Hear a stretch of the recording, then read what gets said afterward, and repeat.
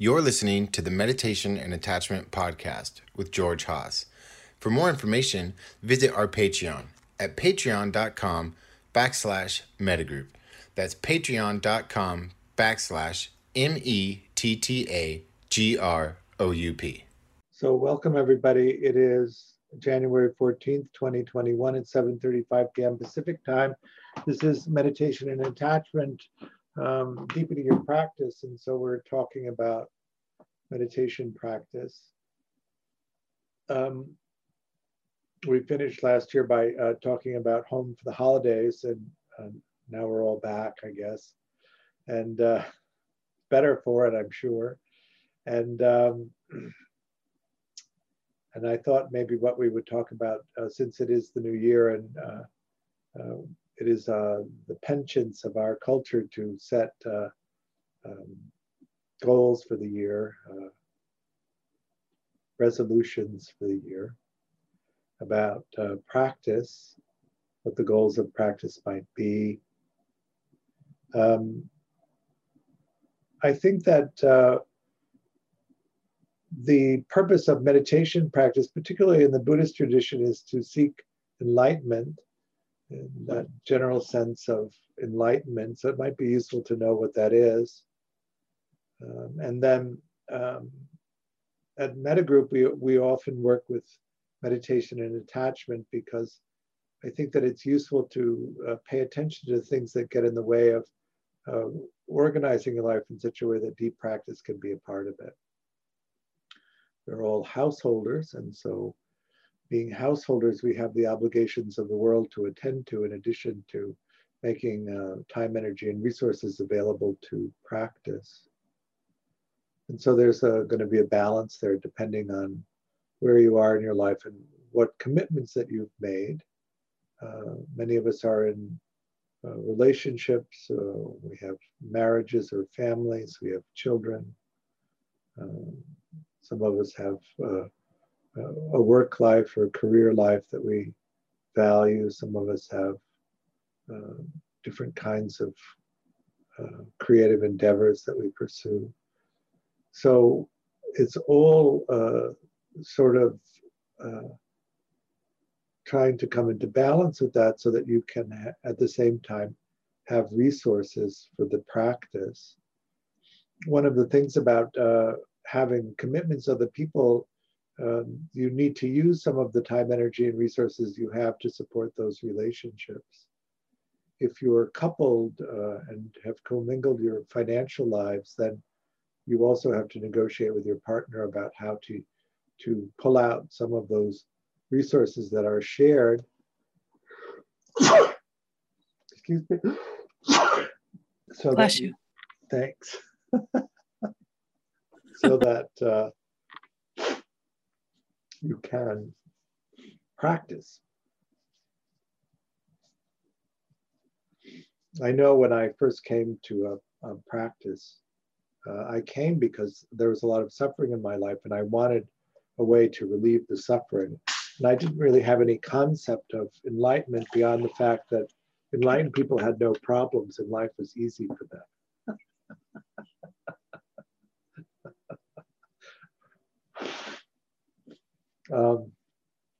Somehow, I think I even imagined it that they were free from the cycle of life and death, and that they weren't going to get old or whatever it was that I thought about it. It was just completely unrealistic. Maybe it came from Saturday morning cartoons about what enlightened people are like. Bugs Bunny taking a meditation pose. Mainly,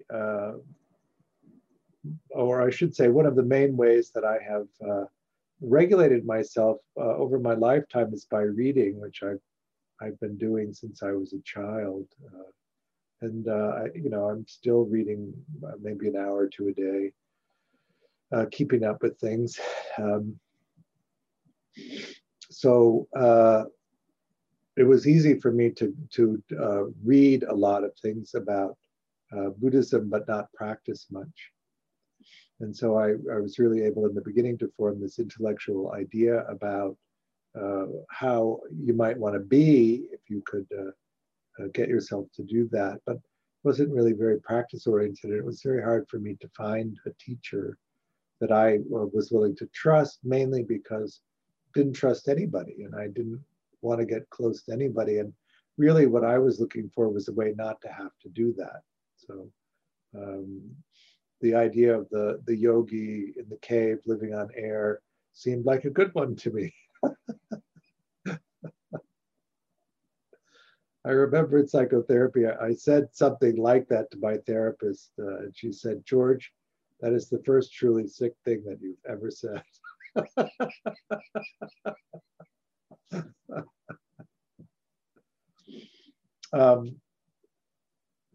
So my pattern in the early part of my practice was to align myself with a teacher, go in way too fast, and then get disappointed. Of course, I was setting up these vast and elaborate obstacle courses for them to navigate through, and none of them were able to make it. And I then would, in sort of a cloud of self-righteous indignation, storm off.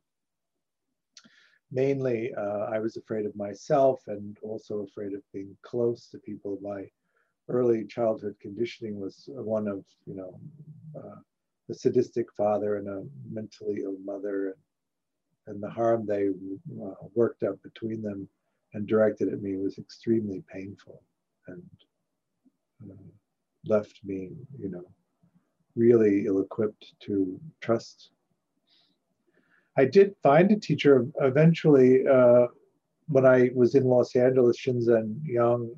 I had an extraordinarily high bar for kindness, which I needed from a teacher, and he actually managed to do it. And as elaborate as my obstacle courses were to establish trust, he seemed to be able to get through them.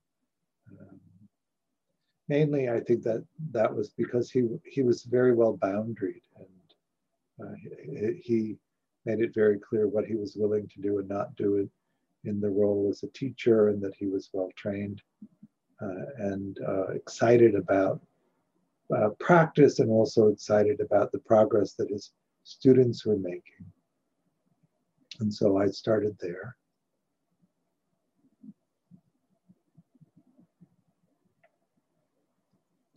He had a meditation center at the time in West LA, and he and his students worked out of a place in Santa Monica called the Santa Monica Zen Center. And they did Saturday sits, and they did Sunday sits at the meditation center that he had. And he was a retreat teacher, and at that time, I think he was doing 4 or even 5 retreats in Southern California a year. And so it was easy to organize my life in such a way that I could go to a retreat and then hang out in the periphery of his Sangha, and over time begin to develop a sense of safety in the community, and also to be engaged by the practices. He's very sort of technically oriented, which is a good way for my mind to address this. He's very concrete, which I also like, and very technique oriented. And so you could learn these techniques, and then you could practice in the way that he prescribed. And then the insights that would come from that kind of practice would arise. And then you could talk to somebody who knew about those insights. In the beginning of practice, of course, I was completely unaware of how those kinds of things work. As it turns out, the way in which you practice tends to produce the kinds of insights that you have. And those insights can or cannot lead in a prescribed path, taking you into deeper and deeper levels of insight. Shinzen is a very secular, in a sense, teacher, or a mindfulness teacher. I think he would even be happy with, where he's translated the Buddhist teachings into the secular teachings. I think that this comes from somebody of his generation coming into our culture and offering these Eastern teachings to a culture that was largely hostile to them. And so secularizing them made the resistance to them less. And that with him, if you asked him, he would point you in the direction of the original teachings out of which the secularized versions came from. Then there was always a debate about it. So, for instance, the see, hear, feel techniques came out of sitting with the 5 skandhas or the 5 aggregates and having a hard time for beginning students to grasp the nature of that as objects of meditation, but also as an instruction in how we tend to form conceptual reality, or what elements are present when conceptual reality is formed.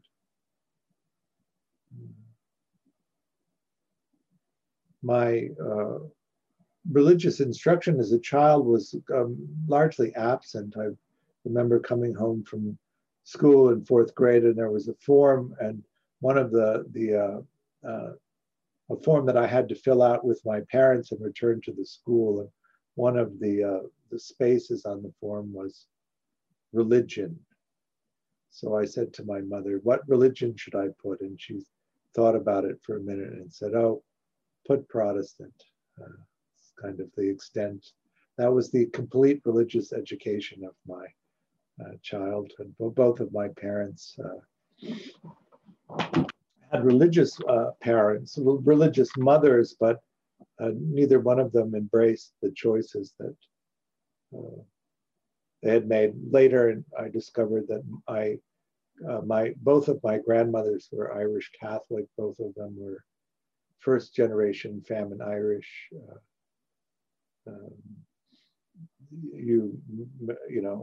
In the history of the prejudices that our country has indulged in, at one time, Irish Catholics was at the forefront of that, and so the experience of that prejudice was created a bitter experience for my grandmothers, and so they abandoned that identification and became British Protestants because it was easier to assimilate and climb up socially. I wonder, because it's a topic that isn't really at all like it was in my own childhood, that need to better yourself and to really pursue climbing up the class structure, which was, maybe it's just living in Los Angeles in the creative community that I do, but it's almost never a topic. And at the same time, in my childhood, it was a constant, there was a constant advocacy for us to maintain that upper middle class perch that we'd arrived at.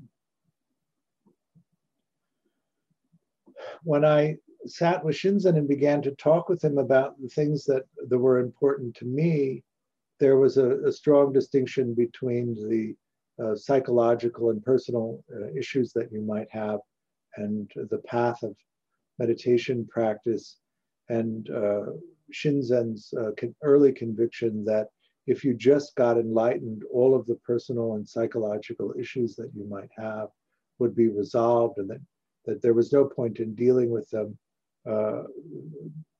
Then the point was simply to push into the pursuit of enlightenment.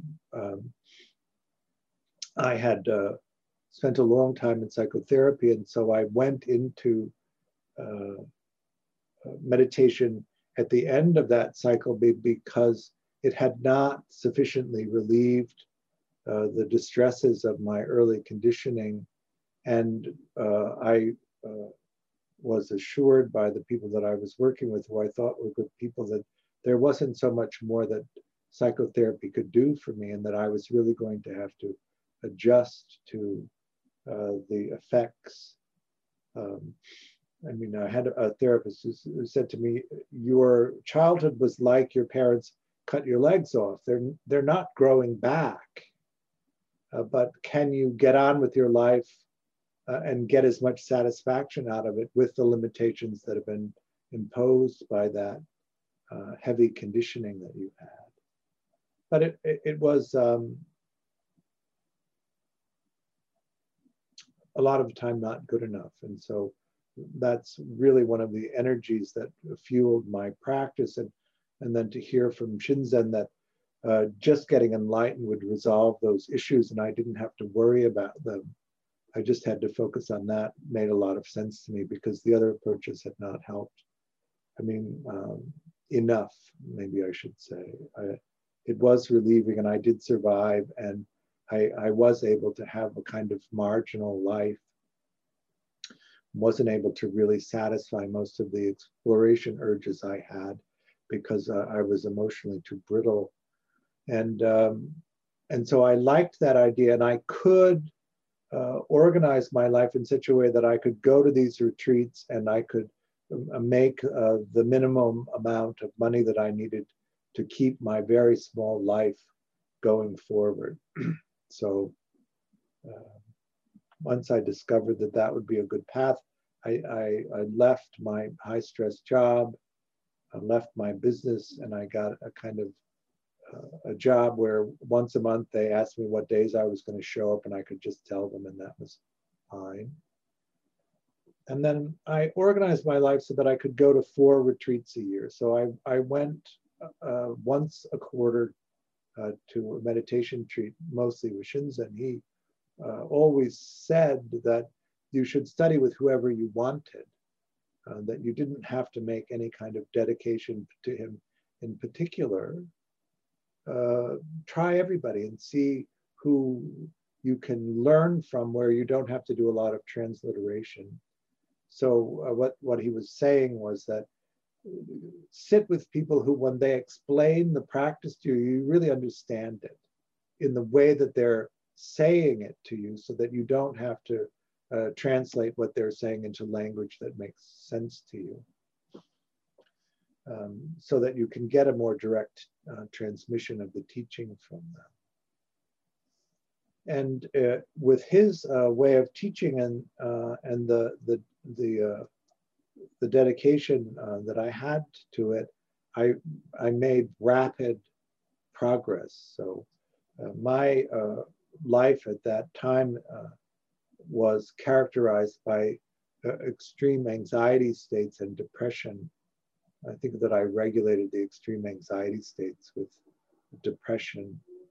But anybody who's had depression and understands the cycle of that, it sort of wrecks everything in a way. You come out of the depression and finally you have the energy and the capacity to do things, and you, or at least I did, sprint at life with this terrible feeling that all of that could go at any second if the depression returned. And so I would sprint at life and exhaust myself, and then the cycle of these depressive periods would return and I would be completely derailed and barely able to keep a roof over my head for the period of time that the depression lasted, and then come out of that and have to start over again. So the cycle of 4 retreats a year, once a quarter, I could go to the job where I just had to tell them when I was going to show up, and it would be all right, and sit in these retreats and begin to develop the capacity to emotionally regulate myself in a way that was different than the early conditioning that I had, which was very useful and made me more and more resilient so that I could explore in wider and wider tracks. That overall pattern of my life where I would come out of the depression and be energized and really start at it and be enthusiastic about it and get a little bit into the middle, and then the whole thing would come apart, was still active. I think with the meditation practice and I'm trying to think back. It took about 6 or 8 years of really hard practice to get to a place where the cycling depression stopped enough that I could actually begin a kind of steady path. So I came to LA when I was 39 and started practicing Vipassana and by the time I got to my early 50s, I was able to actually keep a roof over my head and keep a job and keep relationships going and create things that I wanted to create. And that was amazing, an amazing difference between these bursts and then losing everything. I learned in being in the community with Shinzen that my idea of what enlightenment was and what enlightenment is aren't actually related very well. I had this very sort of fantastic idea of magical relief from the suffering that I felt that didn't really correspond to anything but this desire to be pain-free. And so then I began to understand more of what we mean by enlightenment in the Buddhist sense, which is that you are able to see the human life in the way that it is, and that you're able to participate in it in this sort of open and free way. I would say that really what we're talking about here is how to be free. And I was anything but that at the time. I mean, my sense of self was so rigid and so fragile that any kind of perception of rejection would cause these rather painful outbursts of self that I would then have to withdraw to soothe. And so that early teaching around the nature of anatta or not self was very useful to me, to really understand cognitively that the self arises and passes. It's related to the conditions of the present moment, and it isn't solid or it's not ongoing. And what was important for me, it's not damaged by the early conditioning to the point that it is this limitation that you have to carry forever. I had so solidly convinced myself, and I don't know that it was an inaccurate perception of the care that I got, but I really thought that I wasn't worth much and that I was very damaged as a person, and that it went all the way to the core of my being, and that that natural innocence was corrupted. And so in sitting in the practice, I could see into that center of that natural, lively innocence and see that it was intact and had not been corrupted by the conditioning that I had experienced. And this was that beginning opening into the sense of real freedom, that I could touch back into that and I could begin to understand these constructions that I made to defend myself, and that I could see into the nature of them, and that they were ephemeral, and that I actually didn't need to hold on to them so rigidly, so that I could begin to move out of them into a place of a more spontaneous and free existence.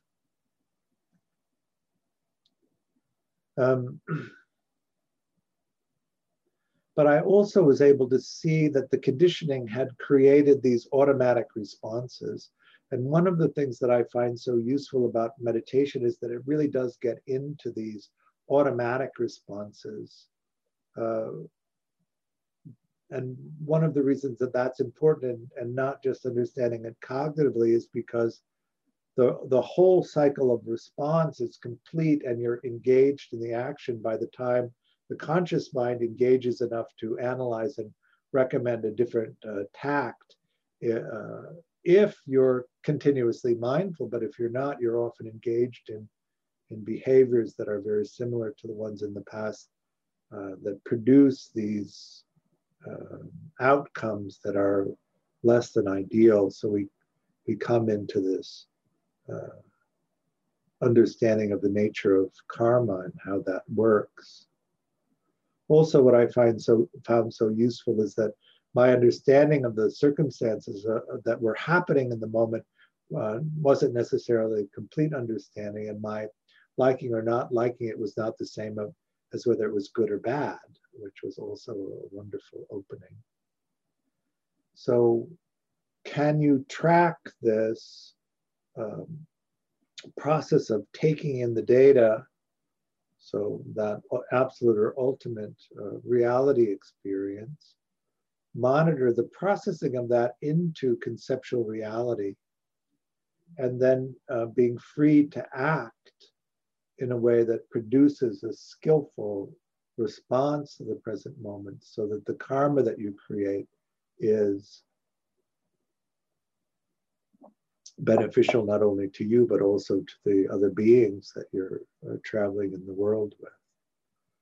So that became this idea, or this deeper understanding of what enlightenment is, and then also this process of pursuing it. One of the things about Shinzen and Shinzen's community that I found was not as satisfying as it might be was that the secularization, or the making of mindfulness out of the Buddhist traditions was so complete that the references and the exploring of the more traditional teachings was not available so much. And so I did look for other avenues. Many of you in Los Angeles may know that I taught at Against the Stream Buddhist Meditation Society for 13 years, and that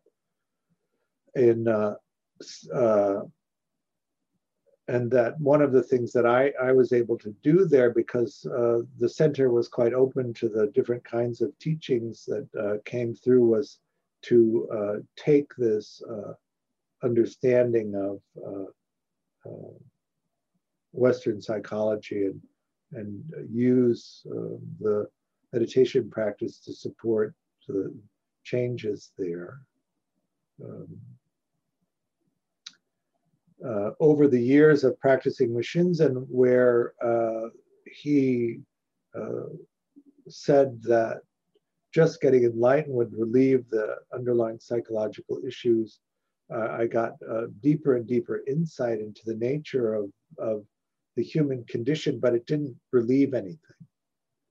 And so I became disillusioned by that idea that it was simply a matter of insight. And the other aspect was that and certainly 20 years ago, this was much more prevalent. There was very little emphasis on ethical training, very little emphasis on heart practices. There was this hard push into insight practices. And so you would have these people who developed quite a depth of insight into the nature of the human condition, but were not at all relieved of the conditioned behavior that caused harm in the communities that they were in. And this was very troubling to me, mainly because coming from a history of the kind of sadistic abuse that I had, including sexual abuse, I was very sensitive to improprieties between power relationships in the communities that I was involved in, and was often uncomfortable about that. One of the things about Shinzen's community, which I quite liked, is that was very settled and it wasn't permitted, and it created a sense of safety there for me. But that wasn't always true in other communities that were around. I quite by chance heard a lecture by Alan Shore on attachment theory, and he described the talk he was giving was a 45-minute talk on disorganized attachment. So if you've looked even in a cursory way into attachment theory, there's so little evidence on disorganized attachment that you might think that it was a rarity, when actually it's one of the larger groups in attachment outcomes. In 10 minutes, he described the cycle of a life of somebody who had disorganized attachment, and he described perfectly this cycle sprinting at life and then everything falling apart and then withdrawing into a period of depression and these cycles of trying and a lot of starts and some middles and no finishes. And it was completely mind-blowing to have somebody in such a coherent and concise way describe the issues that I had been trying to work through in therapy for 20 years in 10 minutes. And then I immediately rushed out to see if I could find somebody who could help me with this. And there simply was nothing available. Most of the time people had not even heard of it. But I did recognize that in the way that he described it and what he thought needed to happen was something that I could work with meditation. The mentalizing component where you have to track your thoughts, and the emotional regulation component where you need to develop positive skills for regulating emotion. All of these things were things that I had been attempting to work on in my own meditation practice. So I began that as a personal practice, and Shinzen around 2000 asked some of his senior students to start teaching. And so I began to teach, and I taught a very straight Shinzen course. But it wasn't interesting to people. I mean, so not interesting to most people. Too technical, too heady was usually the criticism of it. I want something that makes me feel better. I want something that doesn't make me more anxious, that doesn't make me more scattered. Somebody said to me, you know, you used to be the angriest person around, and now you're not angry anymore. Maybe you could teach a class on that. And so I transitioned from teaching about just teaching the straight Shinzen curriculum to teaching a course called Overcoming Anger. And I had a good amount of students who came. And then at the end of that series, somebody came up to me and said, you know, anger isn't my issue. Fear is my issue. Can you teach a class on fear? And so I taught a class called Overcoming Fear. And then somebody came up to me and said, you know, anger and fear are not my issues. Sadness is my issues. Could you teach a class on sadness? And so I taught a class on sadness. And then somebody came up to me and said, you know, anger, fear, and sadness are not my issues. Shame is my issue. Could you teach a class on shame? And then this light bulb went off. I'll teach a class on overcoming difficult emotions, and I'll get everybody in one class, since it was essentially the same class. And so I taught that class, and somebody came up to me at the end of the class and said, you know, it isn't the difficult emotions that are a problem for me. It's the relationships that cause the difficult emotions that are the problem for me. And then the light bulb really strobed, and I thought, they're talking about attachment. That's what they really want to understand. And so I began to teach the Meaningful Life class, which was about that personal practice of mine, which was meant to overcome attachment disturbances.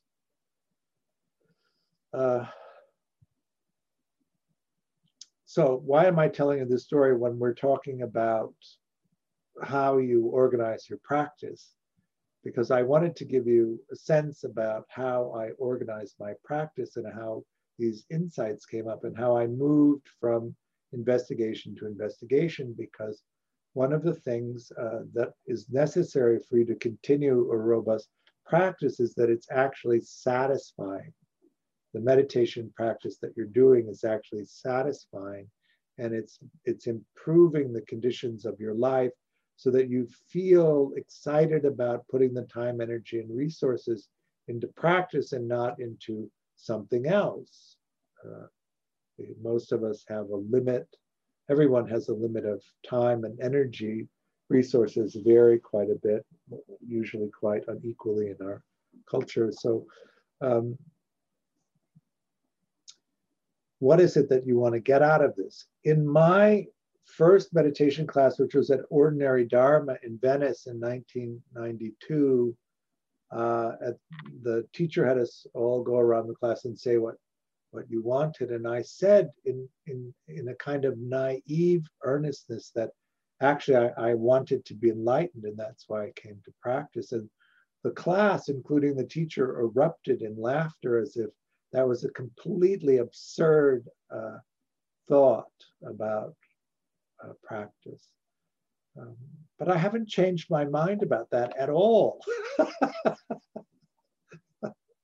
I really want to get to be free and to be able to explore really to the very edges of where I can find meaning, and to really be out there and to take those big risks and not have the conditioned self limit me because I'm afraid to do it, or that I haven't been able to build a social support system that would be necessary for me to be able to take those risks. As a householder, monastics, of course, have the Sangha, the community of dedicated practitioners that are meant to support that kind of things, but we don't have that as householders. How are we going to be able to go deep and to pull apart those limiting beliefs that keep you from having that level of fulfillment? And you're going to do it by organizing your practice in such a way as that you can move into and explore the things that are preventing you from having that, and to free yourself from the obligation to them. Free yourself from the beliefs that say that you can't have that. And so each of our conditioning is different. And so we're needing to look at what it is that we need to do. And then we need to have people who will help guide us so that we know what to do in order to come through the obstacles that each of us face, which are not generic or in that sense applicable to everyone. I know that one of the advantages in retrospect I had was that it was so hard for me to get anything going that I didn't really have a lot going. And so there wasn't a lot to give up in order to organize my life to practice as much as I did. But I also required a ton of practice in order to get the small things going that other people may already have developed just through the nature of their own experiences. My main motivation in my early career, I worked in the film industry for a long time, was revenge. I wanted to get myself into a position of power, and I wanted to have enough money to just fuck over everybody who fucked me over. That was my entire motivation. So the work suffered.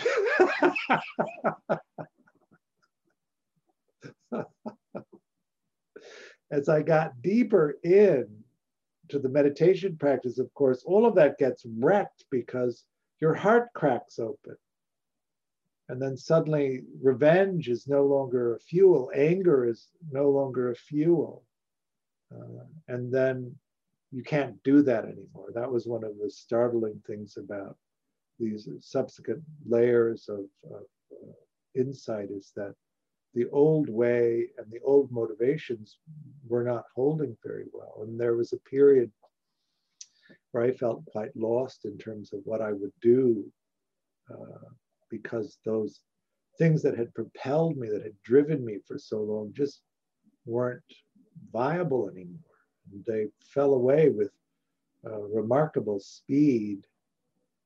And so that's also one of the things that can happen depending on how you have organized your life.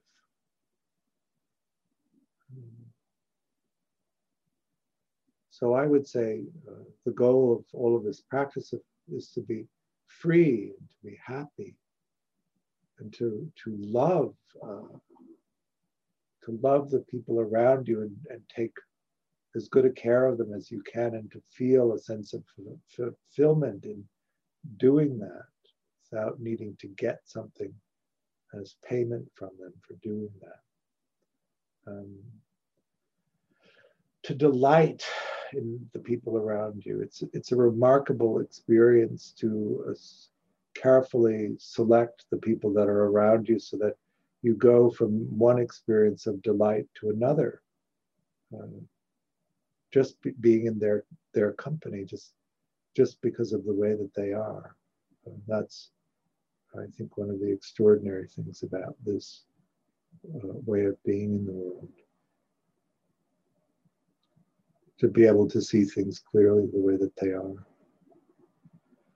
So I would say you need to organize your life in such a way that you have time, energy, and resources to practice, and then you also need to find somebody that can help facilitate your practice, and that you need to find people who are also practicing, so you have somebody to talk to about it, because the experiences of seeing into the nature of the human condition is very different than believing in a conceptual reality, that sort of negotiated reality between people that's based on only the interpretations of conceptual reality that each person is putting out. How's that as a description of practice and a suggestion in how to organize your own? The techniques are easy to find in terms of the insights that you need to have. What's harder to discover is what it is that you need to know. And that's really where the dialogue with the meditation teacher comes in. You can describe to the meditation teacher what it is that you want to discover, and then they can point you in the direction of which practices to do. Once you get past developing a basic level of concentration, most of the other techniques are readily available to you. So let's do a period of practice now.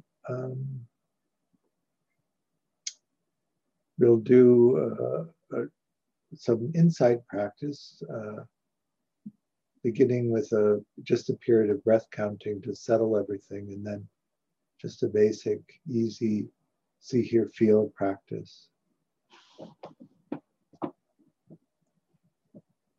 So go ahead and take your meditation posture.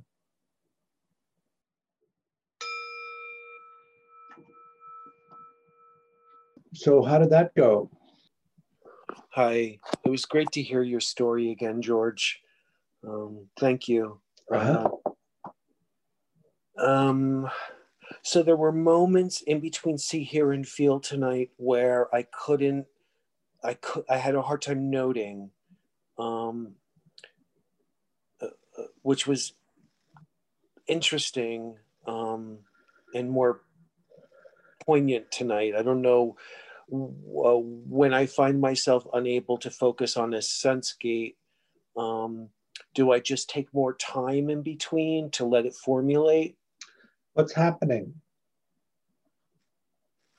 You're drawn to a sense gate, and then this the activation ends, and where's your awareness? Well, I'll be in between. Forgive me if I'm not answering your question. I'm trying to.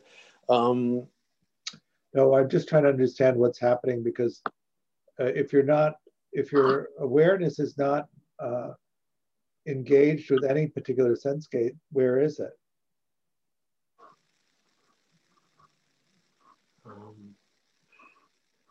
It feels like it's trying to decide which. It's okay.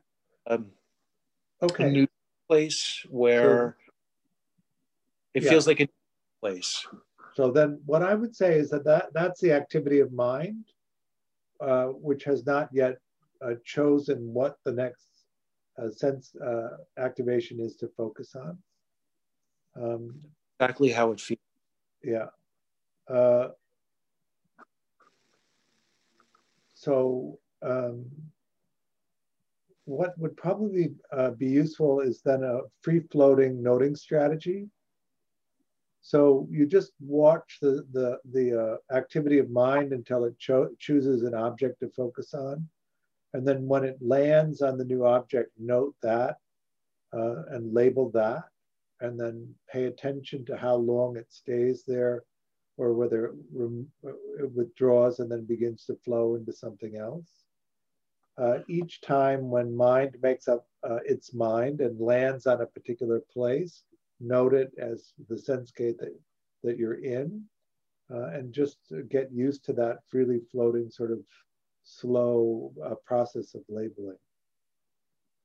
That's perfect, because I tend to label on the end of the out breath. Right. So I feel like that might be limiting. Yeah, it sounds like the other approach, the freely moving approach, is better for that, the way that it's going. Oh, well done. Perfect. Thank you. Thanks. Someone else?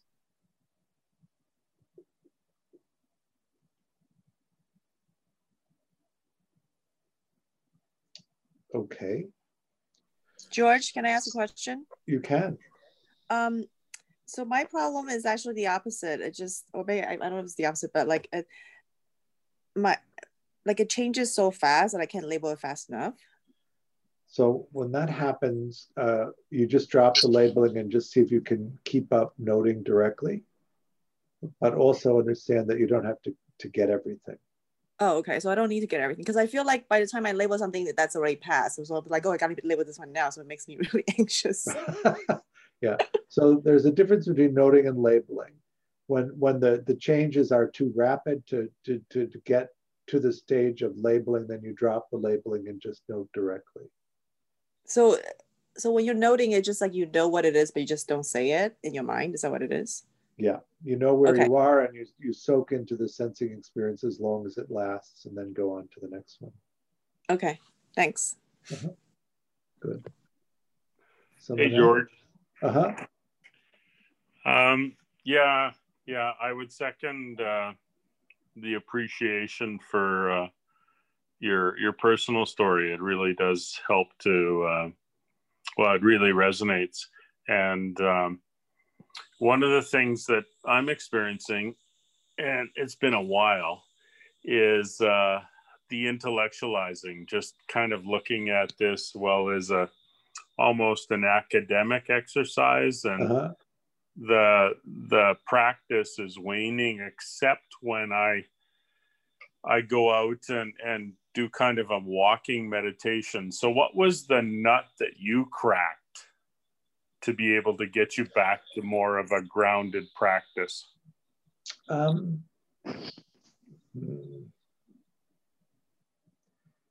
think the thing that changed for me was that when I started to sit with Shinzen, the progress was so rapid that I was hungry for more of it, and I had enough relief from practicing in the way that I did that also was part of the thing. What you might consider, Harley, is being more engaged with the teacher, so that your practice is more focused.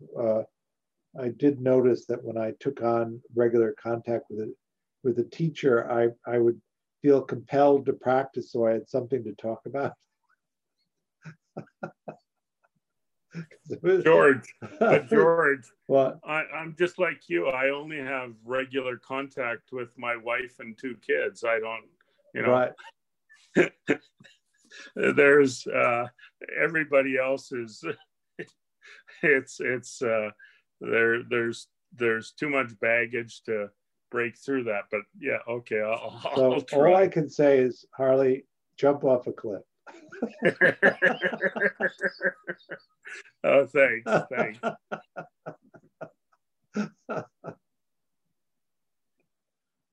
Someone else?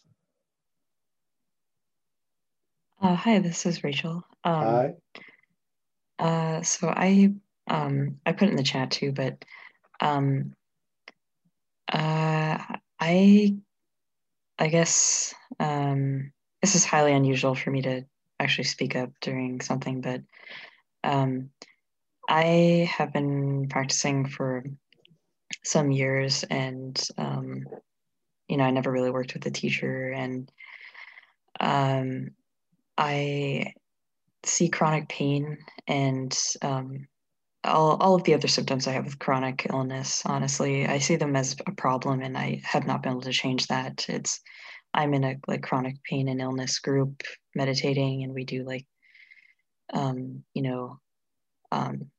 compassionate phrases towards herself, and I don't. I have such a shitty attitude towards my chronic pain, and I can't change it. I don't know how. So I don't know what to do about that. And when I sit, I just think like, if I didn't have chronic pain, I would be able to focus more. Well, the chronic pain issue is really challenging, and there are a number of things to try to work with it.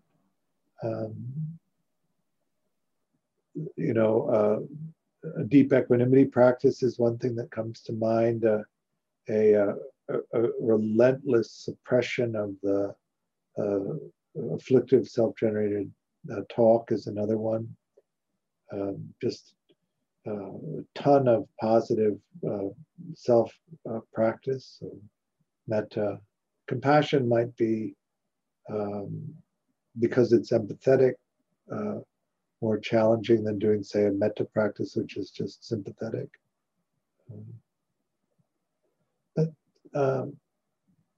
Have you, Shinzen has a book on chronic pain and practice. Have you seen it? No, I haven't. It's either called, I think it's called Breakthrough Pain. And I think that he has some, part of that is with, has some guided meditations on it. That's one of his specialties, is pain. He worked for many years with Shirley Fenton, who was one of his partners, and she had terrible pain, and they worked, that's where he developed that system. I appreciate that. I wasn't aware of that. Yeah.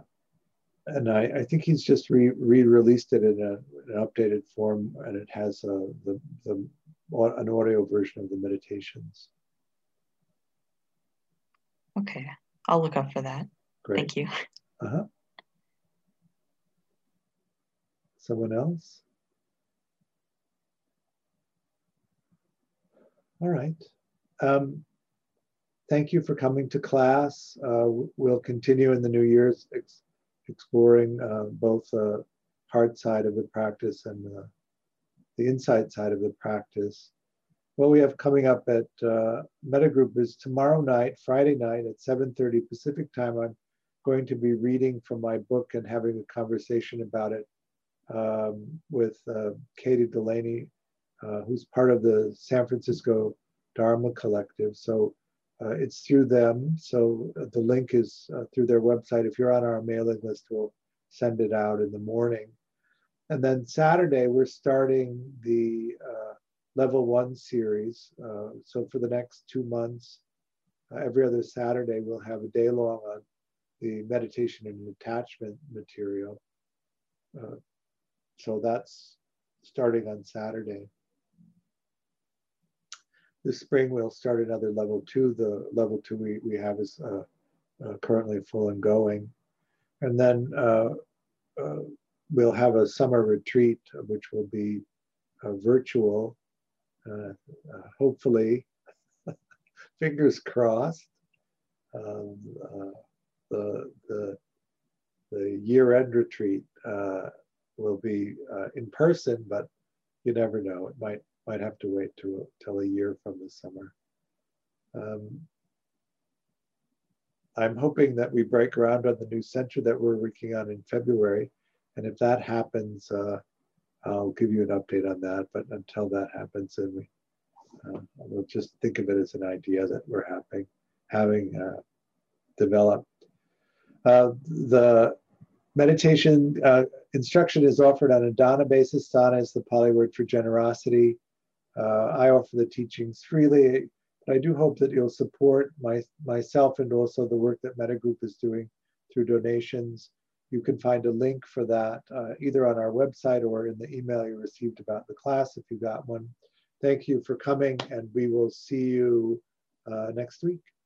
Thanks. Thanks, George. Bye. Thanks, George. Thanks, Harley. Bye.